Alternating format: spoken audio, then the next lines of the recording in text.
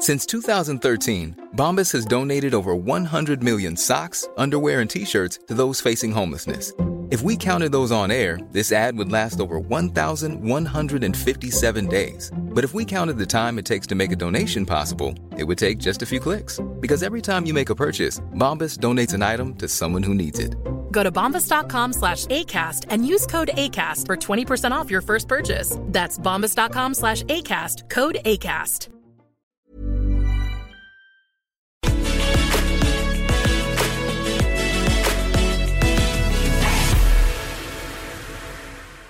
Hello, Owen Jones here. Welcome to the podcast. Make yourself at home. Now, the government have messed up the pandemic at every possible stage. It's led to tens of thousands of avoidable deaths, a cycle of pretty traumatising lockdowns, but also economic chaos. There were voices they could have listened to if they wanted to avoid this nightmare. Now, one is Professor Devi Sridhar. She's Chair of Global Public Health at the University of Edinburgh. You will have seen her a lot on our screens. Time after time she's been vindicated, but so tragically. Now we're going to talk about what the government got wrong, how up to 90% of deaths could have been prevented, what the new strain means, and how we're going to get out of this nightmare. Just some quick housekeeping.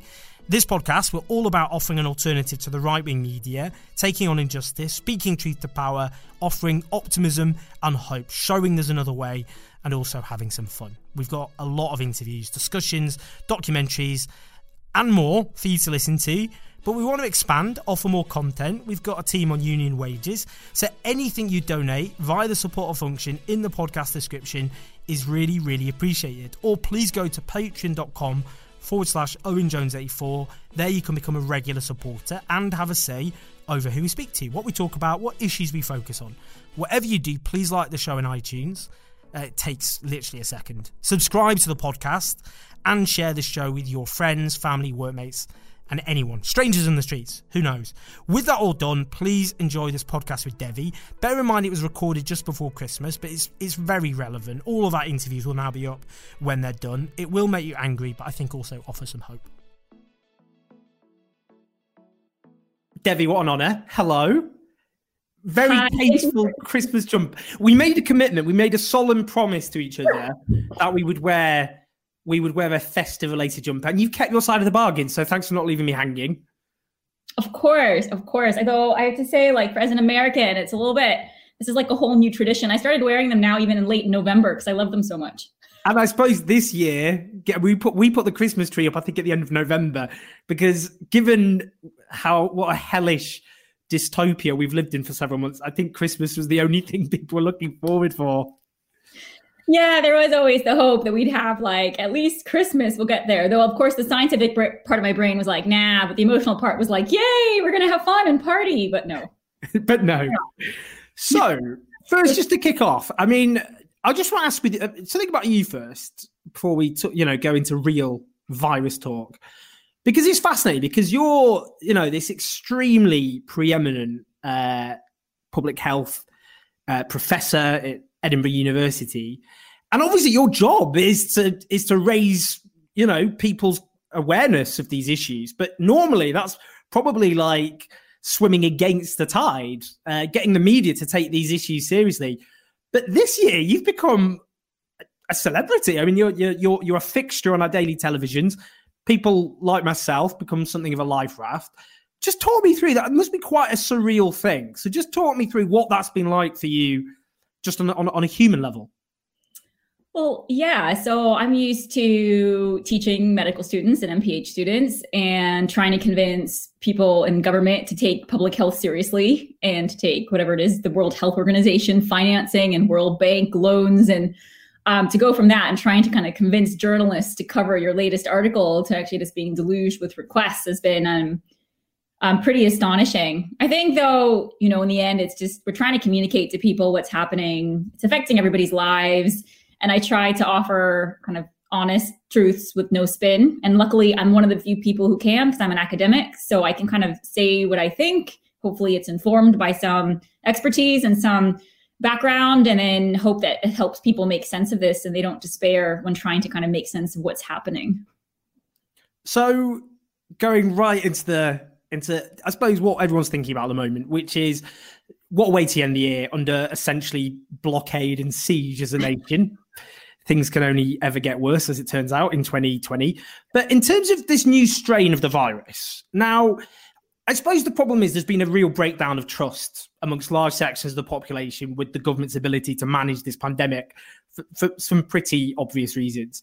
So when people heard about this new strain, which is over 70% supposedly more infectious, without going all tinfoil hat, although some people have done that, people have thought, well, that's very convenient. You know, they have to shut down Christmas, very unpopular decision.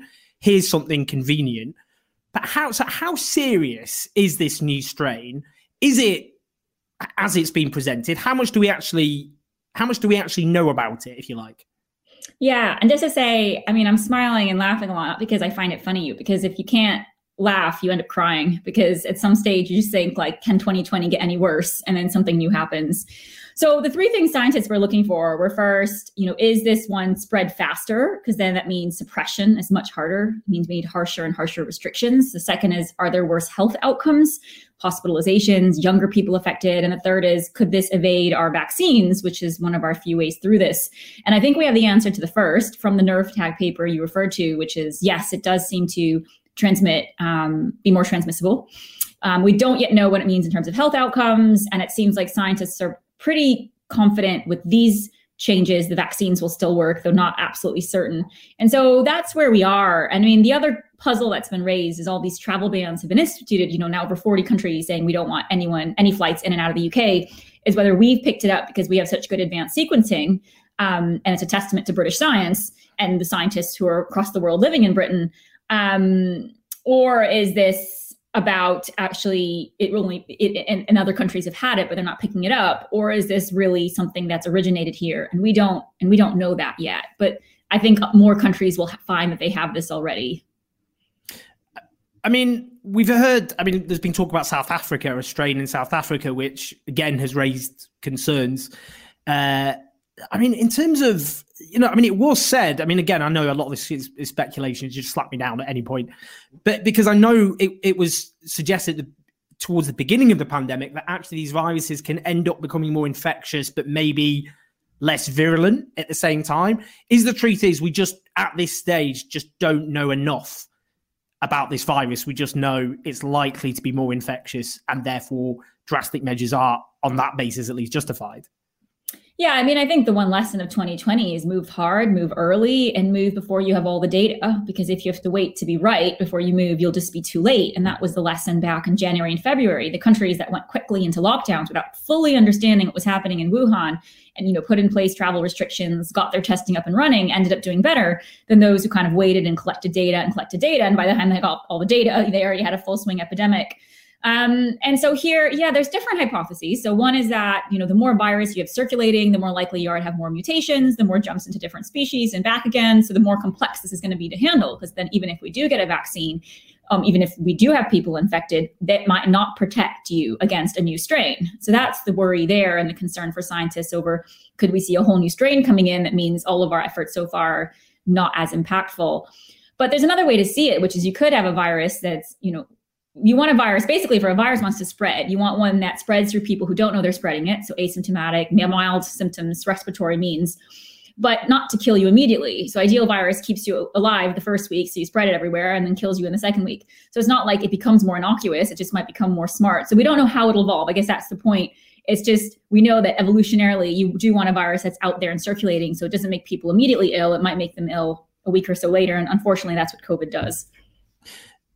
If we're going to rewind back to the beginning of this absolute nightmare, so it's nearly a year ago, on the 31st of December, as after an already turbulent year, 2019 felt kind of like the end of season finale to a slightly over-the-top drama series, which was probably already a bit far-fetched. So people were going to get on party, and they did. They partied in huge numbers.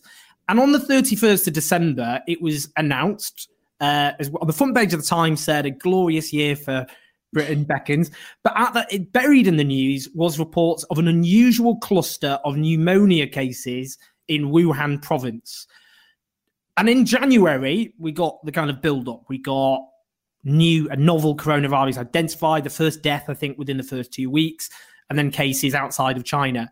When for you was the moment, the moment of this is something very potentially serious? When did that come for you? Well, so the buzz started in early January among kind of the health security community that I'm part of, that there was kind of this new cluster. WHO was notified countries, but we didn't yet know if there was human to human transmission. And we didn't yet know what the underlying reason was. Was it SARS, MERS, a new influenza? And so you can't really freak out at that point because every month there's like hundreds and hundreds of signals of potential outbreaks and not all of them become pandemics. So you kind of are assessing it. So for me, the moment was in mid-January when with 500 cases, Wuhan went into full lockdown of about 60 million people. And that was the moment where you realized this is not the flu, because China would have not locked down 60 million people. And then you saw the hospitals coming up within a week. You saw the health workers being flown in from parts of China. And I think at that point, even before it was confirmed, it was clear there was human to human transmission. And this was having very severe clinical outcomes for people who needed serious, hospital care, ventilation, oxygen, intubation. And so that was the moment for me. And that's why when I keep hearing these debates, oh, it's like the flu, I'm like, we kind of passed that point in mid-January. I don't think China would have locked down 60 million people for the flu. How prepared would you say the government was in this country for a pandemic? I mean, they did actually have, in 2016, they did a run through, though they spent, fortunately, put a lot of those resources into preparing for no-deal Brexit, which could also be imminent now. I mean, how prepared do you think we were, PPE, that kind of thing? Well, obviously not very prepared because we had health workers going onto wards without adequate PPE in early March. And, a lot of health workers unfortunately infected and some dying over not having, having enough protection. I think it was a combination of two things going on. I think the government was very focused on Brexit and, was something far away in China, just seems too far away. And I think SAGE, which should have been ringing the alarm bells, was kind of focused on its pandemic flu planning and was seeing this as pandemic flu. And also the idea is it can't be that bad. And I think this also was in the United States where you saw the whole, it's like the flu, the case fatality rate isn't that bad. A lot of people have immunity, the immunity threshold's quite low. And so kind of, I don't know if it's a psychological thing, but the idea was like, oh, it can't be that bad. And that kind of, I think, helped trigger the lack of preparedness and rushing in response, where countries that had faced MERS and Ebola and SARS, Ebola kills 70% of people, MERS kills a third of people. No wonder South Korea, when they heard about a new coronavirus, started building labs and started putting in travel restrictions. They had a virus come through, which killed a third of people. It's horrific. And so that was kind of their frame of mind, where I think the frame of mind in the UK was like, it's probably like a bad flu. It'll be a tough winter. We need to maybe have a few more hospitals, but not enough planning and preparation for what actually a major challenge COVID-19 is. When you saw that herd immunity was briefed to, for example, the ITV political editor, what did you think when you saw herd immunity being seriously floated as a serious option by senior members of the government and its advisors, to be fair? Well, since we're among friends, I'll just be blunt. I thought it was insanity. Herd immunity basically means we let the virus go through the population. Whoever makes it, and whoever doesn't dies. And I did a tweet thread that day after the press briefing just saying, I think they're getting this wrong because this is going to kill a lot of people. And I couldn't see any medical professional or public health professional, let alone a government, saying, I'm really sorry, but a bunch of you are going to die, whether it's 1% or 3%. It's going to be really tough. You got to get on with life. It just seems so cruel and heartless. Herd immunity is used in the context of vaccination programs where you vaccinate 90% of the population to protect the 10% who perhaps can't get the vaccine because they're immunocompromised. It's used in a protective way to save lives. It's never used as an explanation, a scientific rationale for actually permitting people to die. It's kind of Darwinian self-selection. And in public health, like the way I've worked on it, is you actually protect the vulnerable, those who are from poorer backgrounds, those who have underlying health issues, those who have disabilities, those who are elderly and at risk of loneliness and at risk of other health issues. You're all about focusing on the minority who need protection, not sacrificing them to a pandemic. So that was kind of my frame of mind. And that's why I was quite quiet before that in the UK. I was mostly doing global work. in low and middle income countries. And that's kind of when I pivoted here, when I was thinking this just doesn't sound right from everything we've known, because I had been following this from early January and it just didn't fit with anything else we had learned about this virus so far. I mean, before I come on to the approach you've always advocated and you've always stuck very consistently to it. I mean, in terms of, the government could see we had Wuhan, but then we had Northern Italy. And I do remember looking back, it's kind of odd because it feels like a different universe, that whole period. And there was this, I remember all these very comforting things were being talked about in terms of Northern Italy. They've got an older population there. They kiss each other more when they greet each other. Their kids live at home with their parents more than they do here. All these kind of comforting ideas of why it was hitting Northern Italy as severely as it did. But why do you think the government saw that? And also Spain, why do you think they saw that and didn't think we really do need to act very, very seriously because we can see the consequences of not doing so? At a basic level, I have no idea, because I think the thing that scared me about Northern Italy was that you had one of the wealthiest health systems starting to collapse under the weight of the hospitalizations. And this is what we keep getting wrong with this virus. We keep underestimating its impact on hospitalizations. And what that means is if people can get care, you can save their life. That means you can bring the fatality rate underneath 1%, and you can also treat those who have, heart attacks or road traffic accidents. If your health services get overwhelmed, the fatality rate for COVID can go up to 10% because people can't get things like oxygen, as well as all the people who are coming into hospital with all the usual stuff and can't get treatments. Your excess mortality goes up. So for me, that was a lesson from Northern Italy.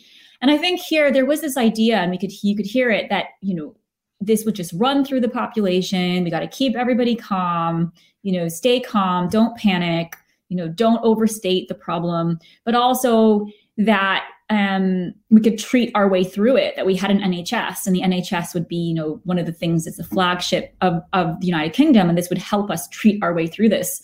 But the thing that was clear once we got that data in late January about the hospitalization rate and the clinical need is no country in the world, no matter how wealthy, could treat their way through this given the hospitalization rate. And that's why we found ourselves in lockdown and release cycles, because we lock down because hospitals are full and they start to clear. So we release thinking it's gone. And then the hospitalizations accrue and the governments are reactive because they're like, oh no, health services are going to collapse. So they lock down.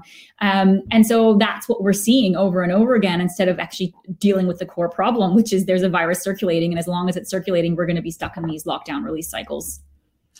I mean, in terms of if we'd locked down a bit earlier, even a few days earlier, how many lives do you think would have been saved? And also in terms of the economic effect, it's kind of gross, obviously reducing this to the economy. But the truth is, we know this from, for example, excellent work by the Sunday Times investigative team, that what was on the mind of the government was the economic consequences of lockdown. And this false dichotomy, as it turned out, between you've got to, between the economy and public health, when actually if you sort out your public health crisis, then you can minimize the economic consequences. If we'd have locked down earlier, what do you think? How many lives could we have saved? So I'm going to say something that I don't think maybe other scientists would say, but actually, if we had locked down already in late February, we probably could have saved 80 to 90% of the people who died. And I think the bulk of the deaths were preventable, because we've seen countries that have done that. Vietnam, Australia, New Zealand, South Korea, even Norway, Finland, Denmark, their deaths are much less because they didn't let the virus spread. The more virus you let spread and get seeded, then the more deaths they're going to have. It's a time lag, but it accrues because a certain percentage of people are going to get it who are in risk categories.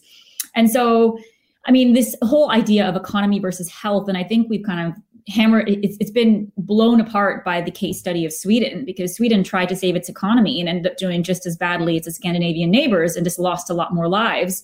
And now Norway is doing much better than Sweden, both in terms of its economy and its lives, and Sweden is struggling. I mean, it was such a red herring, because you can't run an economy and keep behavior going and mobility and consumption and workplaces with a virus around that seriously makes people ill. It's impossible. And that's why I keep kind of trying to say, though I get, trolled for it, I say it's not the lockdowns that are killing the economy in the longer term. It is the virus circulating. So we have to get a handle on the virus, because just lifting all restrictions isn't going to save the economy. If anything, uncontrolled spread makes it much worse.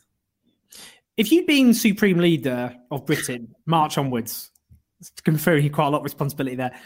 If you just go through, because as I've said, you've been very clear from the start what you think this country should have done. What would it have been? Go kind of your key bullet points. This is what would have happened, and what that could have done as a consequence.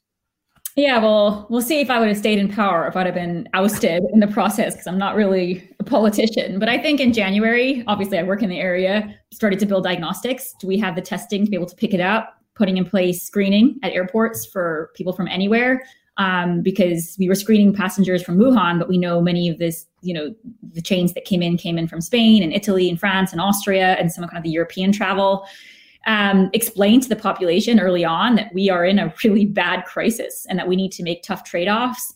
I admired a lot Jacinda Ardern in New Zealand, the way she explained it to her population when she did have to take really bold measures, like shutting down the country with a harsh lockdown for a few weeks, and then built up the testing and tracing and the isolation, paid people to isolate enough, gotten the trickiest part for me of this is because you can do the test, trace, isolate, you can do the clear communication and the guidance. It's the border issue, because the UK imports, as we're realizing now, a lot of things and it's quite a hub. So I think there it would have been not shutting off from the world, but figuring out how do we quarantine safely. I guess what France is debating today over its, goods movement with the UK, and kind of work that through in a structured way, saying, how do we shut off passenger travel? Anyway, it's collapsed in the past couple months, but how do we also keep enough food coming in, enough medications, enough vaccines, all the things that we need trade and movement for, but in ways that we actually do it safely using our testing and our tracing. But the tools we had were testing, they were messaging, good faith of the public with compliance, and then really trying to hammer this virus to the ground. But I've been kind of very focused on like the zero COVID of like, this is too dangerous to let run through a population. So we either can go towards a herd immunity model, or we can go towards the elimination model, and I err towards elimination. You'll have flare-ups. Australia's having another flare-up. New Zealand's going to have flare-ups, but it's easier to deal with the flare-up and deal with it for a week or two than to be living for months and months and now a year and over a year under continual restrictions. How important do you think the debacle of test and trace has been in this country? Because what the government did is handed it over to private contractors with pretty dubious track records, to be honest, like Serco. And in terms of, their contact rate, pretty bad. What do you think, how important as a part of the story do you think that was? Well, I think it's massively important. There was the recent New York Times investigation, which showed like the billions and billions that have been spent on PPE acquisition, on test and trace, as you've mentioned, and a lot of it being wasted and gone to kind of just people who were friends with members of the Tory party. And so I think we should have built this from the ground up through the NHS with public systems in a robust and local way, with, money going to actually delivering through like the NHS, which is, again, the thing that we have in the UK that's so special.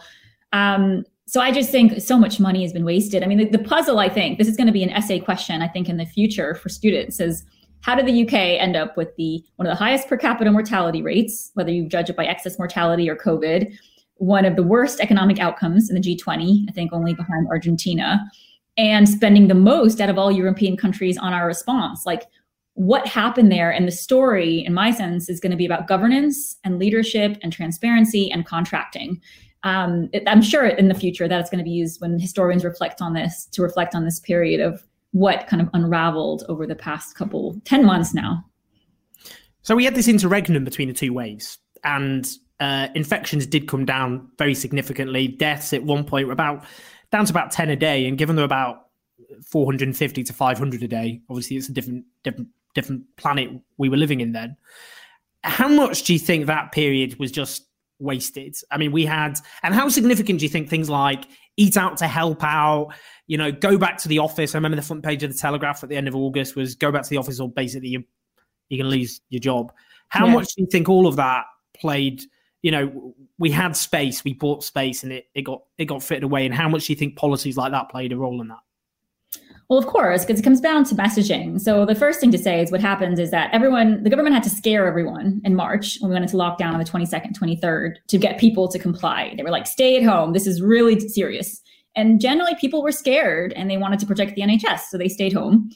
And then they wanted to get the economy going. So they had to unscare them. And how do you unscare them? They encouraged them to go on holidays. They forced them to go back to the office. They, subsidized a scheme, which is probably the riskiest setting that you can think of for COVID to transmit, which is like hospitality, sitting inside crowded restaurants, where they could have subsidized takeaways, local shops, local businesses. You could still subsidize the economy, but in safer ways than asking people to sit in crowded restaurants where they're not even wearing face coverings. So I think that was the issue in the summer, that they kind of focused immediately their gaze on the economy without taking a more sustainable view, which is that hospitality was clearly going to struggle for months and months and months. So what is a sustainable way or sustainable economic package to get this sector up and going? Aviation, I remember being on a panel with a Tory MP who was saying, you're safer flying to Spain and Greece on holidays than being in the UK because their infection rates are lower than us, trying to encourage people because aviation was struggling to go abroad on holidays, instead of thinking, well, that was fine for the summer, but what are we doing now? Because our infection rate's going through and we have this new strain. There's like 50 countries that are banning travel from us. So obviously aviation's collapsing now again.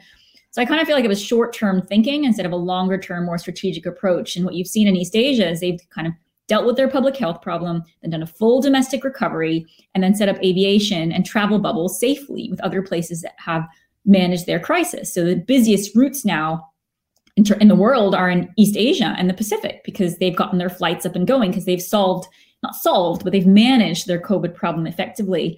So yeah, the summer for me was really frustrating because, the whole debate was, is there going to be a second wave? Is it all false positives? Is the virus gone? Are we all immune? Where in the end, actually, the bigger question was, how do we prepare for the winter and build up all the reserves that we need to get through a really harsh 4 or 5 months without being in full lockdown? Now, I know it's tempting with anti-lockdown sort of deniers to treat them as climate deniers or even flat earthers. But I mean, if we look at the public at large, they're actually marginal in terms of public opinion, but they do have disproportionate clout within the media and also amongst senior Tory politicians. I mean, Rishi Sunak invited in to number 10 those who defy the scientific consensus on coronavirus to brief senior politicians. I mean, one argument they make, which keeps coming up, for example, is that deaths peaked on April the 8th. I think that's actually in hospital settings alone. And the lockdown was announced on the 23rd of March in this country. And the what they will suggest, though I think this is open to question, is that it takes 4 weeks on average for people to die of coronavirus if they contract it. What would you say to that? Those who say, well, lockdown didn't work because deaths peaked on the 8th of April, and that wasn't sufficient time after the lockdown was announced to explain it. Well, the thing to realize is that your epidemic peak isn't exactly even, right? So you go up quite quickly and then you come down incredibly slowly. So you actually have more people dying on the way down than you do on the way up, if that makes sense. And so I think there, the anti-lockdowners, I mean, there's two different arguments. Well, there's three different arguments I've heard from anti-lockdowners. The first is lockdowns don't work. They just say they just don't work. There's no point having them. And there I kind of think, well, that doesn't make any sense, because we know from looking across Europe that lockdowns work. You just have to compare us to the United States when we've had similar infections and we've gone down and they've gone up because we've gone into lockdown. So there's observational evidence to defend that.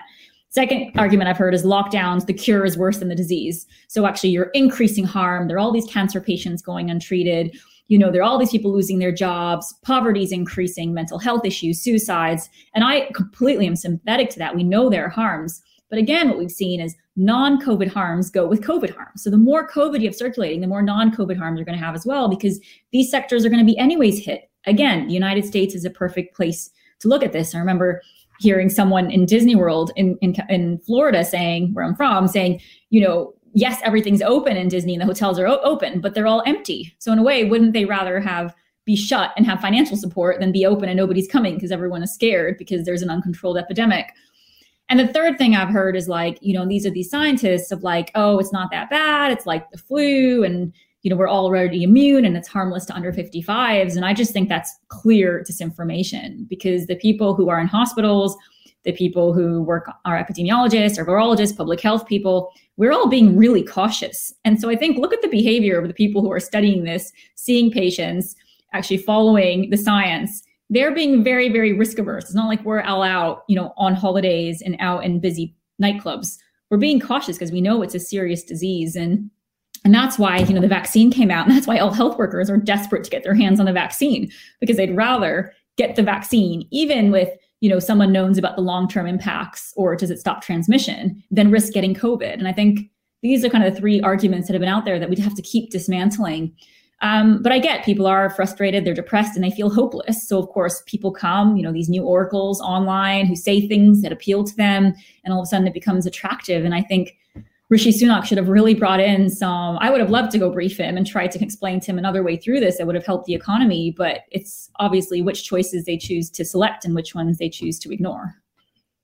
I mean, linked to that, something to turn Rishi Sunak into a bête noire. And I say this because actually he's been often held up in a pedestal during this crisis. But again, when Sage suggested a circuit breaker lockdown in September on the 21st, apparently Boris Johnson, according to Sunday Times, was minded to side with the scientists. But that's when Rishi Sunak pushed against the circuit breaker on the basis of the economic consequences and brought in those coronavirus or lockdown skeptics to, I suppose, be more just to be as fair as possible there. I mean, what impact do you think not having that circuit breaker, because obviously we ended up with a severe lockdown in November, could that circuit breaker have brought down when infections were lower to a more sustainable rate, or were we always doomed to end up pretty much here anyway? Well, you could have prevented many hospitalizations and deaths. I mean, that's for sure. And you could have done it earlier because it's your epidemic curve. The longer it takes to go up, the longer it takes to come down, as I was saying. And so if your curve is up a bit, you can come down faster. And then if you get your testing and tracing going and other measures, you can keep a handle on it.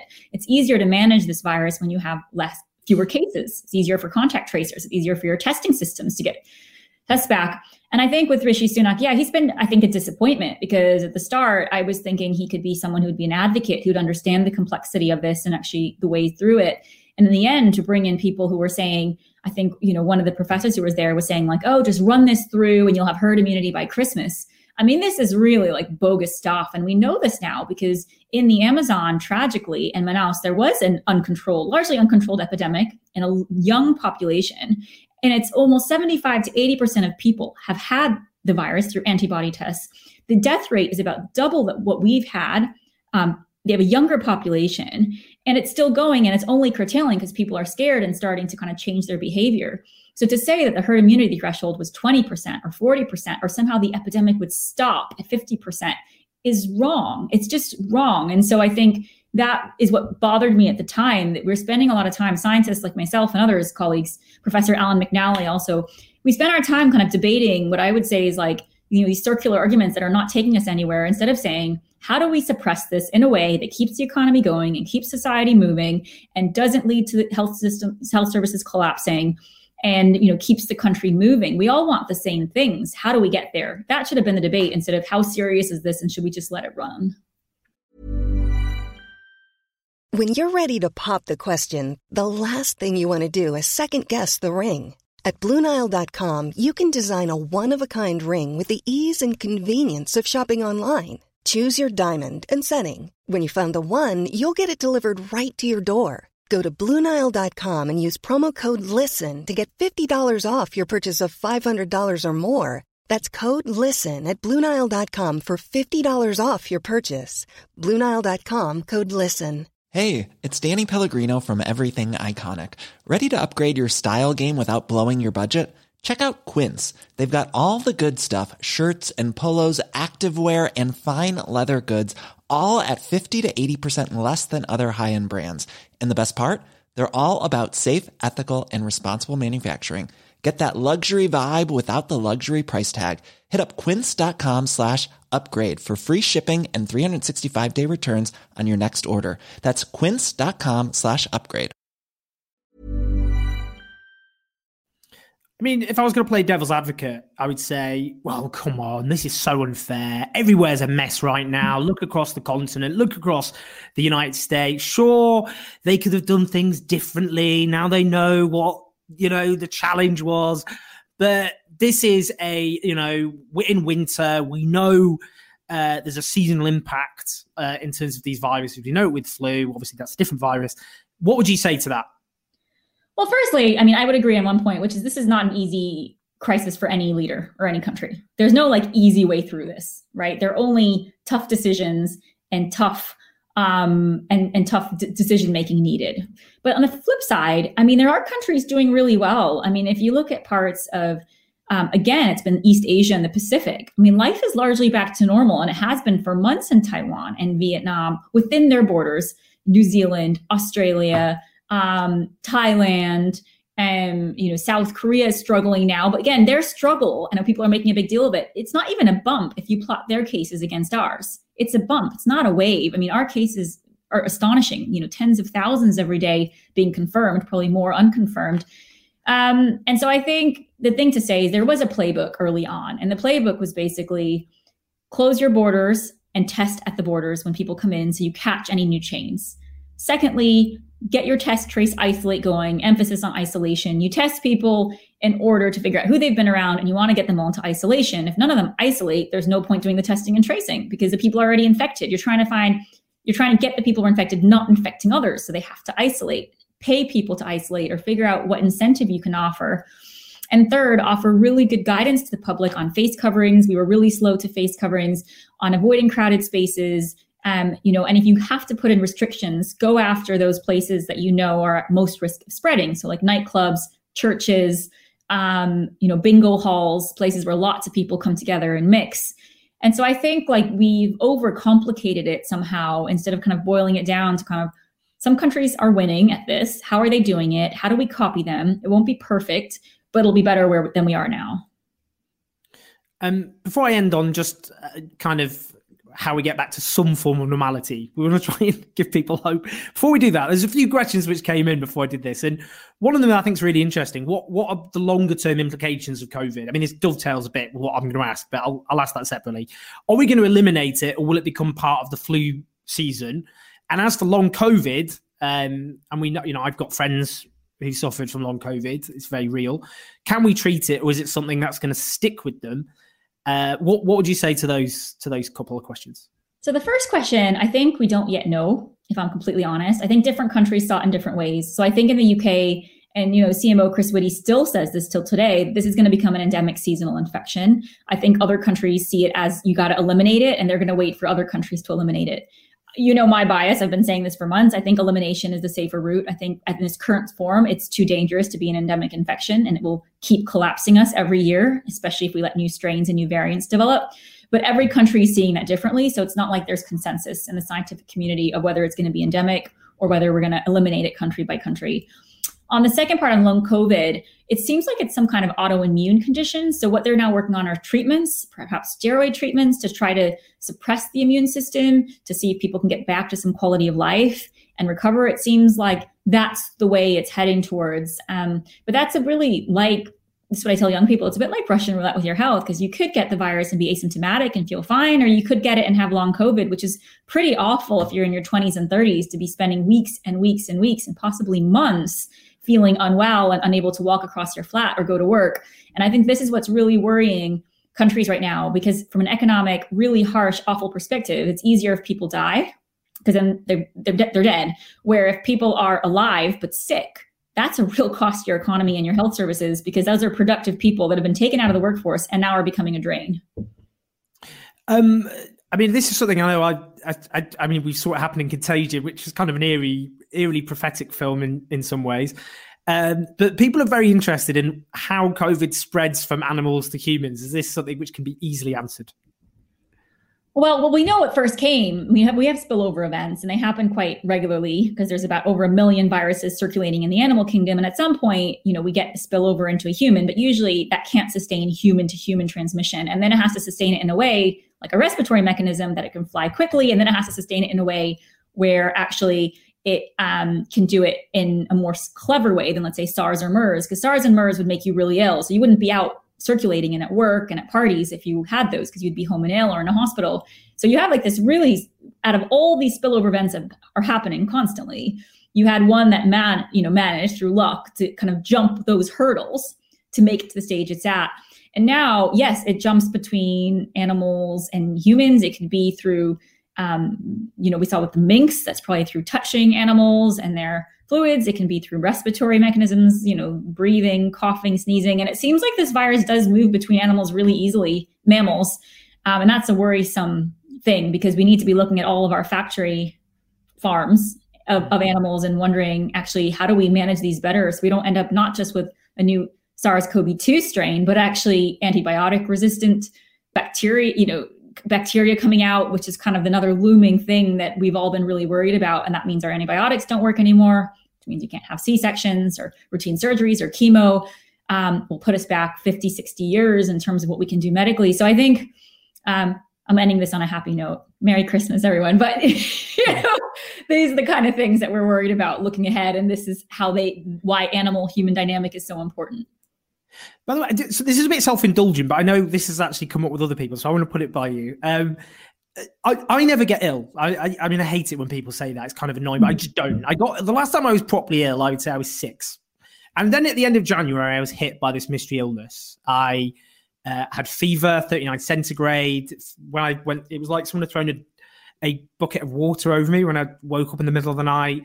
Extreme chills, even though full central heating and duvet and all the rest of it. Severe respiratory infection, laboured cough. Went to a doctor. This was 23rd, 24th of January. They said, have you been to Wuhan? They gave me a respirator, an inhaler to help with my breathing, because they were like, that's really laboured. And then I got a bit better, and then it hit me again. So I looked up, can you be reinfected with flu? What I'm trying to ask you is, was this around earlier? Do you think people like me might have had coronavirus earlier on? Well, if it was late January, it might have been around, because I do think this was circulating in China from mid-November, early December. We don't know the exact origin start, but it seems like it's most probable it was around November, December. And given the amount of traffic, it could have been. But on the flip side, antibody tests show that the amount of people who think they have COVID does not match the number of people who have actually had it from antibody tests. Then you could say, could people have had their antibodies fade? Like for you, could you get an antibody test and it's negative, but now we know they fade? Could you have T cell protection? We still don't have population level T cell tests. So I guess it's potentially, maybe, but I think more people think they've had COVID than have actually had it. Because everyone I speak to is like, I've had COVID and I think I've had it. In February, I was ill. In December, I was ill. I actually think the bulk of the population haven't had it. Then there's a theory of, could this have been circulating since last summer? And I would think not really, because we didn't see mass deaths in care homes. And that's one of the classic things you see with COVID-19, that it goes into a care home and it rips through it. If that had happened, there would have been an investigation into the underlying pathogen and we would have discovered it. So I think like we can look at clues and say, well, we probably would have picked up in hospitals if a large number of people were coming in with pneumonia-like symptoms and severely unwell, in the way that COVID-19 affects kind of your whole body, which is different to flu. And that's how China picked it up, right? That's exactly how in a hospital they had a cluster of patients coming in with very similar symptoms that was not the flu. And so I guess just piecing those pieces of evidence together, I'm not telling you whether you've had COVID or not, but I'm saying this is kind of the way to start thinking about it. But even if you've had it, doesn't mean you can't have it again. We are seeing rare, but sometimes reinfections with new variants, new strains. And that's not fully understood yet, even if it's the same strain, how long protection would last. Before I end with a long march to normality, one thing that, and you don't have to answer this, but it came up. Have you, because I think you might have hinted on Twitter, have you felt any political pressure in terms of speaking out, or just whatever you can say about that? Yeah, so I made a tweet that I think a lot of people read more into than was there back in, I think, March. So March, I was like one of the few vocal people who was saying, I think we're going the wrong way. And I was going against SAGE. I was going against what the CMO and the CSA were saying. There were others who were saying the same. Richard Horton, Anthony Costello, his two notable ones who early on voiced their opinions. And I could just see that senior colleagues were thinking, like, what is she doing? Like, what is she saying? You're going against the established consensus. I mean, I picked up my mail recently and I got like this letter from March, which had said, how could you say that you know more than kind of the senior most scientists in the UK, and against SAGE, which is full of all these lords and sirs and OBEs and MBEs. And so my tweet was basically saying, like, it's really hard to speak out because I was going against the establishment and the consensus and the scientific kind of way at that point, which if you look at SAGE papers was treating this like a flu and a flu strategy. And of course, it's going to impact your grants and your career because academia is all about reputation and peer support. And so I'm thinking of all the grants I have from NIHR, the National Institutes of Health Research down in London, and all, the grants that are going to go forward to be under peer review, and my articles, which are going to go to colleagues who are going to say, oh, she was the disruptor and the troublemaker who was kind of making a fuss when we were going a certain way. So that's the kind of pressure I felt. But I think actually, if we've looked how this has evolved, what I've noticed is we see more and more scientific consensus and more kind of people saying the same things, SAGE, independent SAGE, the chief medical officer, the chief scientific advisor. And so we have reached a period of consensus where I'm very much aligned with that. But at the start, I wasn't. It took a long time. So that's kind of, I wouldn't know if we call it political pressure. I think it's more academic pressure of like not wanting to be a troublemaker and then upset senior colleagues who then might retaliate in some way, if that makes sense. Definitely. I mean, so finally, this in terms of, let's see if we can get some hope out of this. In terms of the, normality, what does normality mean? Well, I think that's a question itself. And, there won't be this day when it's like, oh, hey, we're back to normal. But in terms of, this is how I define normality, being stuck in a sweaty pub where you have to fight your way to the bar and you squeeze for space, or, young people being able to go out and party, or people meeting up with each other off Tinder, just very mundane things that people used to do, hugging your friends. How do you think we get? What do you see? Because I think, is it the case that the next 3 months, even though we have vaccination has begun, might be the toughest in some ways? But how will that vaccination, how long do you think the vaccination will be in terms of older people, vulnerable people before, is there a time scale? I mean, also people are asking do we know how long the effect will be? Will this be something every year? I mean, what's your rough time scale about how you see things progressing? And will there be a tipping point, maybe April onwards, where every day things become a bit more normal, if you like? Well, I think things will definitely become better from March, April, even because we're heading into longer days and summer months, and we will have another chance to try to get this right before next winter. But yeah, the big question about the vaccine is if it stops transmission. If it does, we're in a really good position. That means we can start rolling it out. And once we cover 80 to 90% of the population, which hopefully we could do by next fall, so before we go into the winter, we could reach some kind of true herd immunity with a vaccine, which means we have population protection. We don't know how long the vaccines will last in terms of immunity. That's another question. We just don't know, but I would hope every year. Then the question becomes, do we need to have a yearly vaccination program? Let's say every summer for everyone in the population. Potentially, that's maybe where we're going. So that's one way to go. If the vaccines don't stop transmission and just severe disease, then we do need to think of how do we suppress this. And the other worry I have is, will we see mutations in this virus, which means our vaccines are not as effective in future years? Which points to actually, do we anyways want to have an elimination strategy? And so I do wonder, like more and more, the more I see about this virus, and it's not where I was immediately in January when this emerged in China. At that point, models were saying 80% of the Chinese population are going to get this. This is going to run through the world within months. It's unstoppable. We do know we can control it. We do know we can suppress it. We know the things to do. And so it's how do we actually implement those alongside a vaccine while we wait to get that information? Because if it doesn't stop transmission, or immunity is really short, or the virus mutates, then we really have no more cards. So we anyway need to have a sustainable kind of backup plan of how do we drive this virus to low levels within our countries, while at the same time we use the technology and the R&D to kind of support it and get back to some kind of normal life. But yeah, by next summer, I hope we could be approaching normal life. And actually last summer in Scotland, life felt pretty normal too, because we had lifted most restrictions. The virus is eliminated. Sequencing work has showed it was eliminated. People were out, vulnerable people were out in cafes. I mean, it felt really good, but then we just re-imported new strains when people went abroad on holidays and came back, or to see family or whatever. And then we're back in the middle of it. So it's once you get to that point where you're under control, how do you maintain it? Because the global pandemic is going to go on for several years. I mean, we know African countries are not going to get access to vaccines until potentially early 2022. So this is going to go on a long time globally. And so it's how do you protect your population? And I do believe that once the UK gets a handle on its situation, it's in a better place to help other countries. Whereas if we continue to have a massive problem, we're just going to be too distracted to be able to engage globally in a way that we can actually start to help all parts of the world. And very finally, what do you think the main lessons are in terms of, because there will be more pandemics in the future. We're actually overdue a flu pandemic. I do remember seeing murmurs earlier on this summer of a potentially new flu pandemic in China, though that didn't transpire so far, fortunately. But I mean, what do you think the lessons are? Because no one wants to go through this nightmare ever again, but it is something we have to face up to as a possibility. So what can we learn from this? So I think three things. The first is overreaction is better than waiting and watching. Move early, move fast, and then just get blamed afterwards if you avoided a crisis. The second is humility in the face of an infectious disease. I mean, these can really blow society and the economy apart as we're learning. So never underestimate a virus. And the third is actually society, community, the collective spirit that we're all in this together, solidarity. We have to look out for each other. And the more we look out for each other, the more we'll all succeed. The more we just look out for our self-interest, the more actually we're all just going to do worse off or better off together than we are apart. Thank you so much. What a massive honor, honestly. And so much information, so much more, so much insight.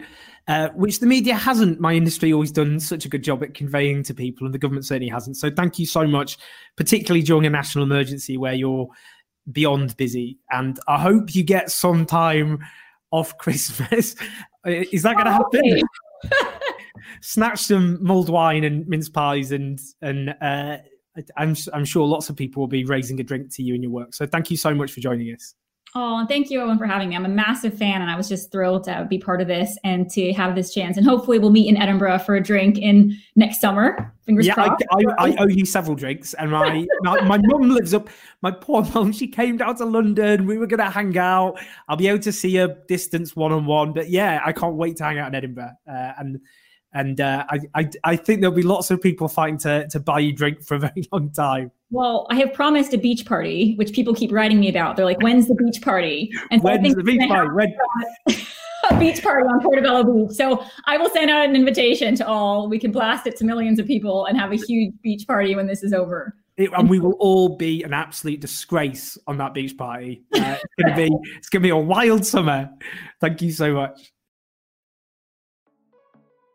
Thanks for listening to Devi. Don't forget to like the show on iTunes, subscribe to the podcast, and share the show with everyone. If you want to support us so we can expand, we do appreciate it a lot, either on the supporter function in the podcast description or at patreon.com/OwenJones84. We've got loads to come, so speak soon.